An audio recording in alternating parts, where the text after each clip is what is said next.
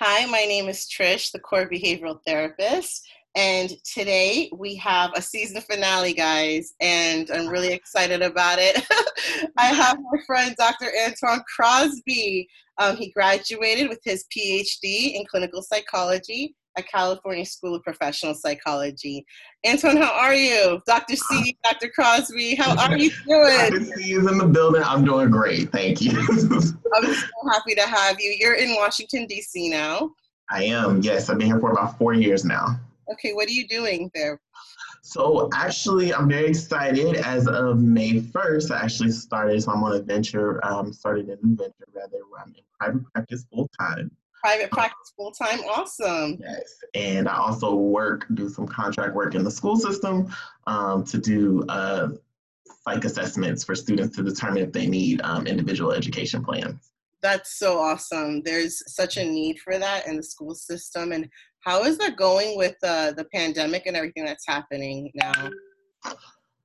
You know, definitely the private practice is picking up. I'm getting calls constantly, which is a blessing to have.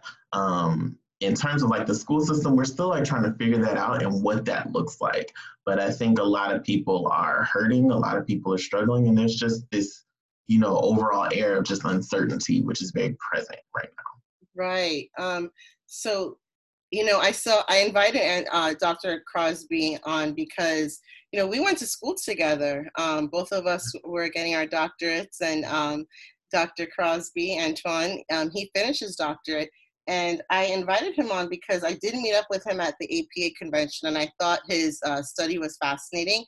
But then I also saw something recent that you posted, and it was basically you want to talk about that actually? What did you do? Sure. I had to get in touch with you. So I had the opportunity to not really present, engage in conversation with roughly about 30 plus Black men and other men of color. There were about 30 Black men on the call and about 5 other men of color. Okay. On the call at a local church here in DC. So it's their men's night, it's their weekly men's night. However, the pastor reached out to me because he wanted me to have a conversation with them about like depression and pain and hurt and how that shows up in males and male expression, particularly with Black men, and the challenges in doing so. So we had a lengthy, very powerful conversation about emotions, how that shows up in our communities and networks, the barriers to expressing that, and things of that nature. That's so fascinating for me. So the title of it was Men of God and Those Who Suffer from Depression. Yes. And how prevalent is that now? Because with Black Lives Matter and everything that's been happening, and I feel a lot of people are seeking guidance and psychoeducation about mental health, and especially about racial trauma and things of that sort.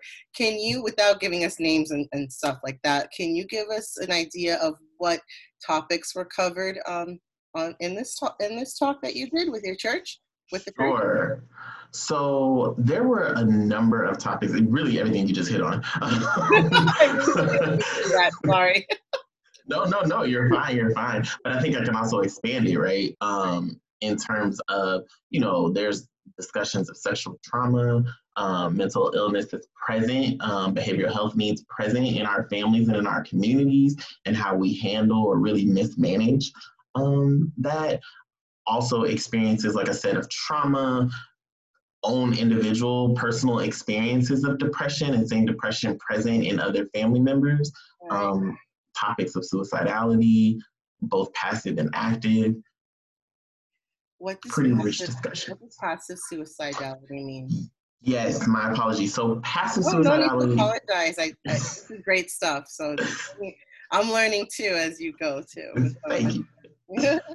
So passive suicidality is that suicidality where you don't necessarily have a plan. You're not saying, oh, I'm going to go do this. When I come home, I'm going to do X, Y, and Z.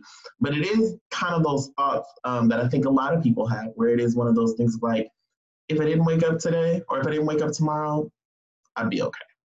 Oh, right. Is that kind of like suicidal ideation a bit, or is it a little different? We wouldn't necessarily classify it as suicidality. Definitely, I think something to pay attention to. So I often explore that with people with whom I'm working with, because it's a very fine line. It can be a fine line between passive and active, given the circumstances. But I definitely think it's something to pay attention to, because I think that speaks to the degree of hopelessness, helplessness, and really at its core, the amount of pain someone is in. Right. And with everything that's happening, how is the community and some of the community expressing this? Because I'm not generalizing or anything, but there's some people out there who will think, well, as a Black man, you don't share certain things. You don't share your feelings. You don't do this. You don't do that. There are certain, even not just Black men, like men in general, even in certain cultures, they don't believe in mental health or speaking up about their issues. And then hence you have suicidality. You have it coming out in different ways. So what do you have to say about that kind of stuff? So I think I agree with everything you're saying. I think that society has set it up in a way that for men, it's not okay for us to express our emotions. We're not taught, nor are we given permission to feel anything other than really angry. When you, I think, truncate that, right? Because then it's the angry Black male and the angry Black female complex that that people adapt to, and that's not okay. That's just not okay, right? And that a lot of people miss, just to speak on that a bit, a lot of people miss anger is a valid emotion. There's nothing wrong with being angry, right? Right. I think oftentimes in those scenarios, that angry Black man, the angry Black woman, what happens is people often forget what was the catalyst to making the person angry. And that often gets overshadowed. Totally. And it comes from a lot of intergenerational trauma too. I mean, you can't just send people off and not give them a net or not give them certain resources. And then it just, it's a domino effect, right? From different generations to different generations. So this uprising was a very long time coming, like very, very, very long, 400 years, I agree. I tell people all the time, I think that it's great that there's an uprising. I think it's great that we are now having allies join in.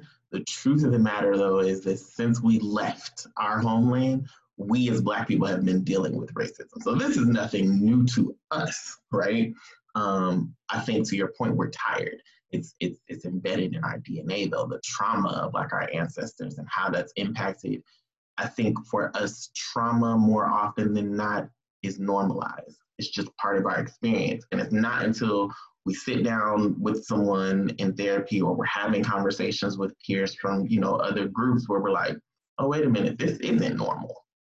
But the way in which we've, unfortunately, our history is that of pain, heartache, trauma, rape, etc. And so a lot of times that's just normalized. Were men that you spoke to, were they open? I'm sorry, I didn't. There was an echo in the background. I apologize. The people you spoke to, the men you spoke to, were they open with you about what you just spoke about? They were open. They were extremely open about traumas and things of that nature. I think what helped that, I opened up in my introduction, kind of giving them a brief synopsis of my experience as a Black man, my experience growing up in church, my experience dealing with, depression and things of that nature, how that manifested, the conflict with, my relationship with Christ and how that impacted how I functioned and navigated through the world. And so I think being transparent in that way helped. Can you talk more about that? Your relationship with Christ and the navigation part of transformation. Can you talk more about that? Absolutely. So I am a PK, a preacher's kid. I did not know that. Yes. Shout out to the kids out there. Some of you guys are the worst. Sorry. Oh, we are. We are horrible. See, he validated that. Not denied, but we do our dirt in the dark. What's in the dark? What's in the dark comes out in the light. Oh my God. Okay. Oh my God. Yeah. Let me behave. So, PK, so no, I'm a PK. I'm a PK through and through. So when I say PK, I mean like Sunday morning church, go home, change, come back for Sunday night service. I think Monday was our only night off. Tuesday night there was something. Wednesday Bible study. Thursday intercessory prayer. Friday youth night. Saturday witnessing. Do it all over again. You were in it. In it. Wow. So what happened was though that for me, I moved away to attend college, and I moved to Georgia from California. And so I was out there all alone. But anyway, at one point I reached a point in life where I had graduated college. Things were supposed to be great. I had like the job I wanted. I had a set of friends, but internally, like something was just off. And so I wasn't really feeling fulfilled. And I at the time, I didn't have the language for it. But looking back on it, I spun into depression. And I recall one instance where I went into my bedroom. I went into my closet. I had a roommate at the time. So I went into my bedroom, and then I went into my closet and closed the door. And I remember like piling like a bunch of clothes like over me so he wouldn't be able to hear me. And I just like wailed, like in a cry that I don't think I've ever released before. That gut-wrenching cry, like in the pit of the stomach. Yeah. Because I was just in so much pain, and I just felt like abandoned by God. And so in that moment, I made the decision to kind of just like step away from the church, because I was like, this is not fulfilling me. I'm hearing the word, but it's not really translating to my life. And so I stepped away from the church. But you know how God is. Like, you're gonna come back. Yeah. Once you're saved, once he's got you, he's got you. Exactly. So it's like, okay, you think you're going away for a little bit. That's cool. That's cute. We'll see you in a minute. I think we've all been old as Christians. A lot of us have went through that kind of phase. But this is very serious stuff, what you're talking about. Like, there's people out there who have experienced this. I mean, you being a pastor's kid, you piling clothes on yourself so you could wail, but you walked away. It sounds like a deep darkness that happened with you. Yeah. It was a transformative time for me. That's how I would characterize it, transformative, because in that I stepped away from God, kind of went out, did my own thing, and then eventually I came back to God, but in a way that I found God like for myself. And the way in which it happened, like it's, without taking up too much time, like, I want to hear how it happened. A friend of mine, I used to sing, kind of still do. Anyway, a friend of mine asked me to sing tenor part on the praise team for a friend of his who was being ordained. I said, oh yeah, sure. So I did that. And then he came back a couple of months later. He said, hey, that friend, he's now opening a church. Can you do the tenor part on the praise team? I said, sure. But as watching this church build and grow and manifest and become something, and hearing the messages and hearing the word of God being taught from like a space of love and inclusion and things of that nature, one day they were doing the call, the altar call. And I recall like just tapping my friend on the shoulder, and I said, I want to join. And my friend like walked me up there, and like I joined the church. And like for me, that was the moment where I found God for myself, and not because I'm a PK and because it was tradition, but I really understood who God was, not only in totality, but also in my life. Oh my gosh, that's so good. It's so good. It sounds like it was sort of embedded in you because of the environment you were in, because you were a pastor's kid, but it's like God had to snatch you up on your own. Yes. Like you had to get to the lowest point ever, and for the lowest point ever, and then God just reached out for you. Absolutely. How did you end up going to that church? Were you invited? Your friend invited you, I think you said, or no? So yes, so he invited me. So I was singing on the praise and worship team. So I would go, but I just wasn't a member.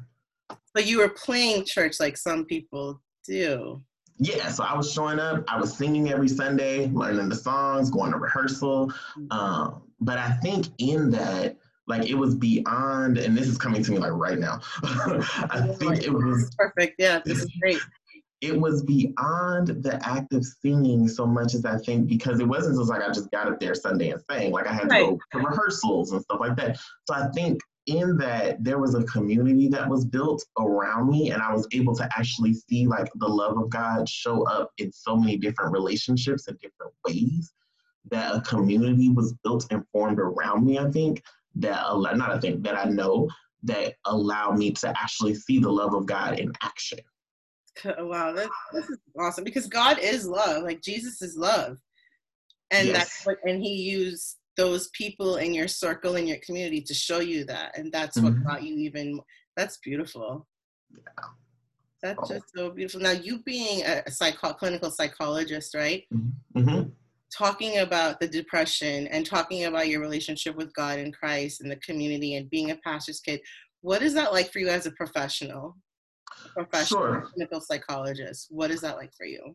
So I think I do not push my beliefs on people. So I definitely keep that separate. But I think it gives me an insight in some ways, because at least in the Black community, the church is something that is so central, right? Right. That has been like the space in which messages get out into the community. That has been where we go to cry out in prayer, to hope for change. So the church is so central to the Black community, and that even if we don't grow up in church, the teachings of it are present in our families and how we operate. And so I think when I'm working with someone clinically, particularly a Black person clinically, it allows for a way to give permission and say, God is a way, a pathway, right? Right. And that, yes, there are other ways and other, things that we can do to heal, and that it's okay. Like we can do prayer and not prayer, period. Right. I totally agree.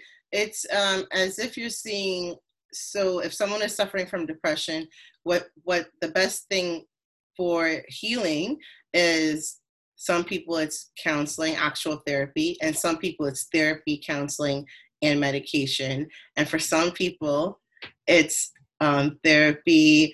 It's your relationship with God. It's sometimes medication, because I believe God created medication, and God has anointed doctors. That's what I believe in. He's created doctors. God has created science. So yeah, I think that's just so awesome. Like, so it's so fascinating, because I just did the study too. And religion, the participants, right, who were more attuned or had a relationship with God, or who had a church community or a community in a temple, they presented with less symptoms of depression. And that's what I'm hearing from you. Yes, that is totally. Did that happen? The symptoms of depression lessened with you once you found your community and found God again? I would totally agree with that. Like, because one of the hallmarks of depression, this isn't true for everyone, but for a lot of people, it's this feeling of isolation. The right? feeling of isolation, yes, especially now. I mean, come on, during COVID, right? Yeah. Especially now. Yeah. And so feeling like there's not a network. And so I think being around people did actually lift my spirits, but not just being around people, being around healthy people and being around the right people. Oh, can you say that again? That's so good. Can you say that again? Being around healthy people and the right people. Oh, that's so good. So good. We have to pinpoint who is in your circle, your VIPs, your very important people, who will lift you up and not bring you down. That's so important, especially with people who do suffer from depression and anxiety and isolation, like you said. Do you have any advice out there for people who are going through what you described during COVID right now? Yeah, I think we're right now in such an interesting time that I don't think any of us could have predicted like this is what this would look like. And the sad part is it doesn't look like it's changing anytime soon. Especially, I had some sessions today actually, so kind of prepping people because it's about to start getting cooler and gonna get darker earlier. And so I think that's gonna like intensify or ramp up the depression, particularly if you're isolating. So a couple of things that I've been recommending is to, one, know your triggers. And what I mean by triggers is know what sets you off. right? What gets the depression going? So if that's certain people that you talk to, if that's Right. certain people you engage with, certain topics you broach, be able to identify those triggers and know that family can be a trigger. Oh, yes, absolutely. Yes. So good. And That's so, so true. Know your triggers, what sets you yes, off. yes. People, even family. That's good. Mm-hmm. Number one. Yep. Also, identify your pathway, identify your course of depression. What does it look like? So I'm triggered, and then I get this feeling of, so for different people, it's different things. I'll give one example. Yep. So, you know, you're triggered by this, and now you feel, so let's say it's a conversation. And so someone says something that triggers you, and now you're angry, you start to kind of internalize that anger. Like, oh, I should have said something. I didn't say anything. Right. So now you're beating yourself up because you didn't say anything. Then that's another layer on top of all of that. Exactly. Wow. And then you're gonna start to internalize, you're gonna start to mull it over in your head, in your heart space, you're gonna cycle and spiral, and then, you know, whatever your course is. So I would say identify your course, because then you'll look up and say, why is it that I've been in the bed for 3 days and not wanting to move? That's so true. That's so good to identify your course, your pathway. So good. So good. And the last thing Yeah. I would say would be to, you know, identify your tribe, identify your community, I who love you can that. reach out to. I love that. Identify your tribe and your community. Mm-hmm. It's so important. That those are awesome. You're awesome. I think this is great. Thank you. What do you think about with COVID and isolation and people needing to identify their tribe? I mean, how can they do that right now? Yes. So I think it requires, well, let me just say, I think the world is tired of Zoom. so, I know. so as much as I hate to recommend it, Pick up the phone, an old-fashioned phone call. pick Maybe. up the phone, do a text, do something, but get connected. And even if it's a Zoom, I can't tell you how many Zoom like meetings I do every Right, week right. just to keep and like happy meetings. But I still leave feeling connected, even though I get tired of sitting in front of the computer. Yeah. I forgot your question. No, it's okay. I mean, I asked, I think you answered it. Like, what are some other ways how about besides Zoom that people How can do you connect identify with? your tribe? Yeah, identify your tribe. Like for Zoom though, I have to say I've been connecting more with people than I did before COVID because of Agree. Zoom. I have like it's in my schedule. I'm like, oh, okay, well, I know I'm doing this. Right. And it's but it is tiresome sometimes. Mm-hmm. So It can be. yeah, identifying your tribe. Okay, you know what? How about family members? Let's get Okay. real. How about family members? People are isolated or quarantined with some family members. Listen. Okay, let's talk about that because Yeah. a lot of people have left San Francisco or the city or New York City, and Mm-hmm. they are sheltering in place with their families, and Yes. they are leaving the cities in droves, right? Mm-hmm.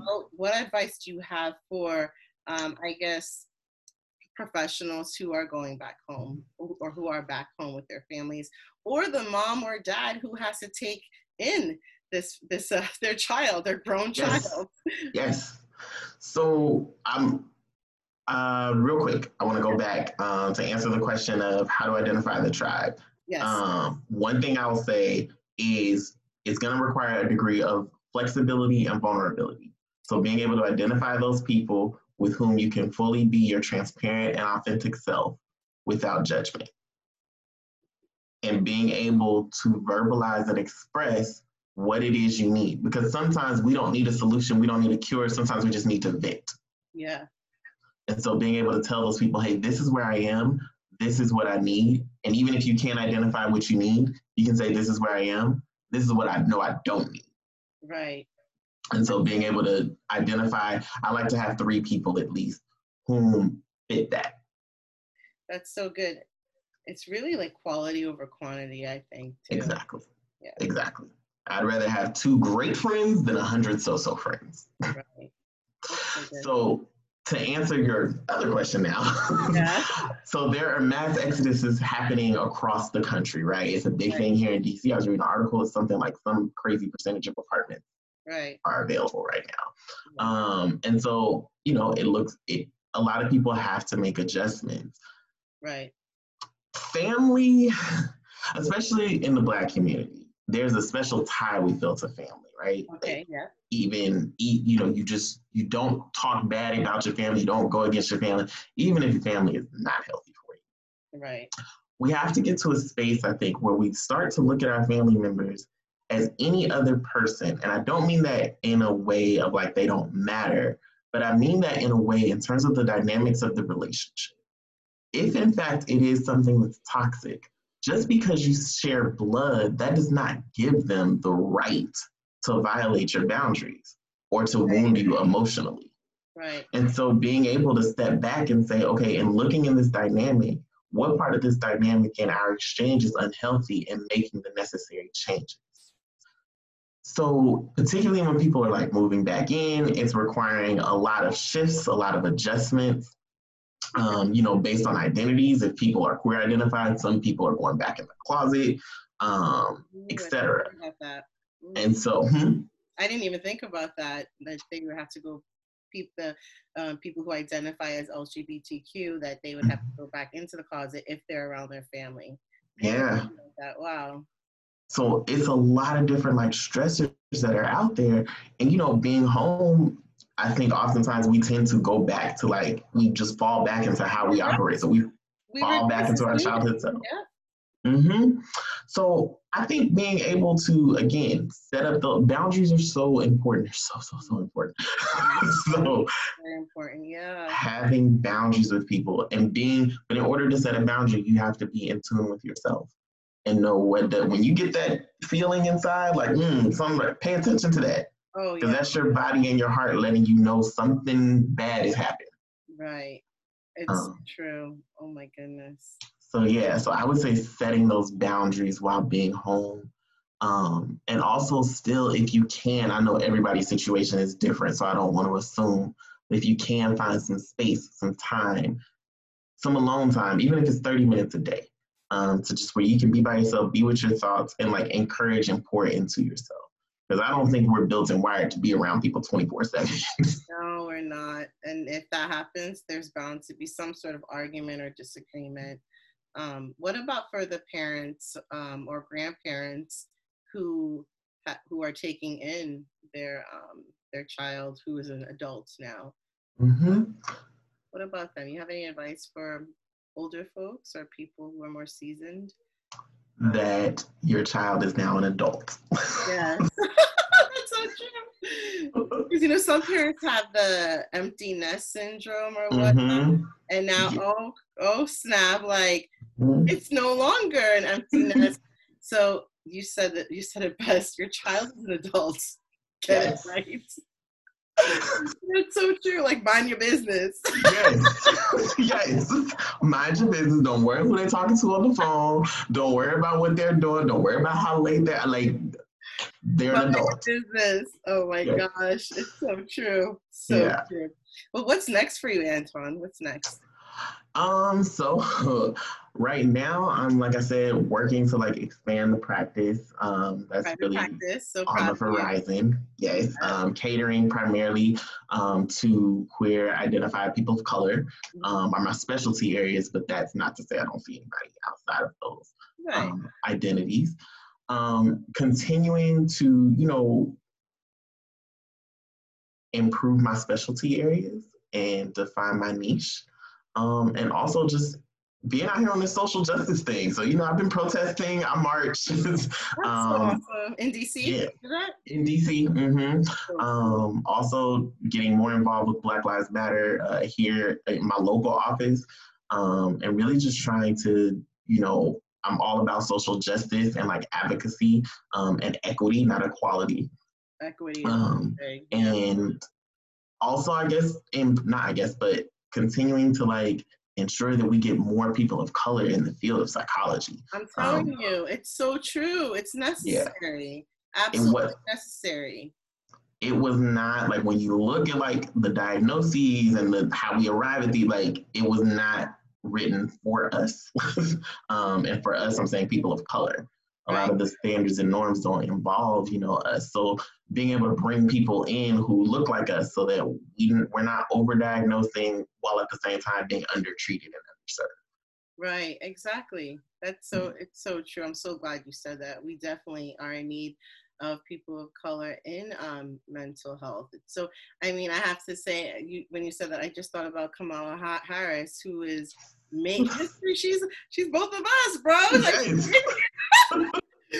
She's Indian. She's South Asian Indian, and I'm South Asian Indian descent, Indo-Caribbean, and she got that Caribbean aspect. Her dad's from Jamaica. My parents from Trinidad, and she's African American. Exactly. Like you. We're like a mix, right? Oh my gosh, I cried. I was so happy. Yes, I'm beyond ecstatic. I am like, this is what we need, right? We need, without going too much in politics, we need like representation across the board. Across the board, absolutely. Antoine, you're amazing, Dr. Crosby. If people want to get in touch with you, because you have a lot of great stuff going on, you're volunteering at your local Black Lives Matter office. You have your private practice popping off soon. If people want to get in touch with you, can they? Do you have a social media handle or anything they can contact you? Absolutely. So if they want to get in contact with me through email, they can go Dr. Crosby at affirmativespaces.com. My practice is called Affirmative Spaces Psychological Services here in DC. So you can email me that way. I'm in the process, because it's still new, so I'm in the process of building the website. But you can follow me on like Instagram, it's personal Instagram. I am _unapologetically me, because I believe in full authenticity. Yeah. And so you'll get some inspirational quotes, and then, you'll get pictures of food. Hey, that's awesome. I want to thank you so much. You're such a light, and this was so refreshing, and I learned so much too from you. So I really appreciate you taking the time and being part of the Core Behavioral Therapist podcast and my season finale person. I am so excited for you and what God has for you. I'm so glad that I met you and God brought us together at school, then at the APA convention. I mean, you're an inspiration to me and to everyone that you've touched and talked to. So thank you so much. Thank you so much. Thank you for inviting me, and congratulations. Season 1 finale. Season 1 finale. Yep. Well, thank you again, and bye, everyone. Thank you. Have a great night, everyone. You too.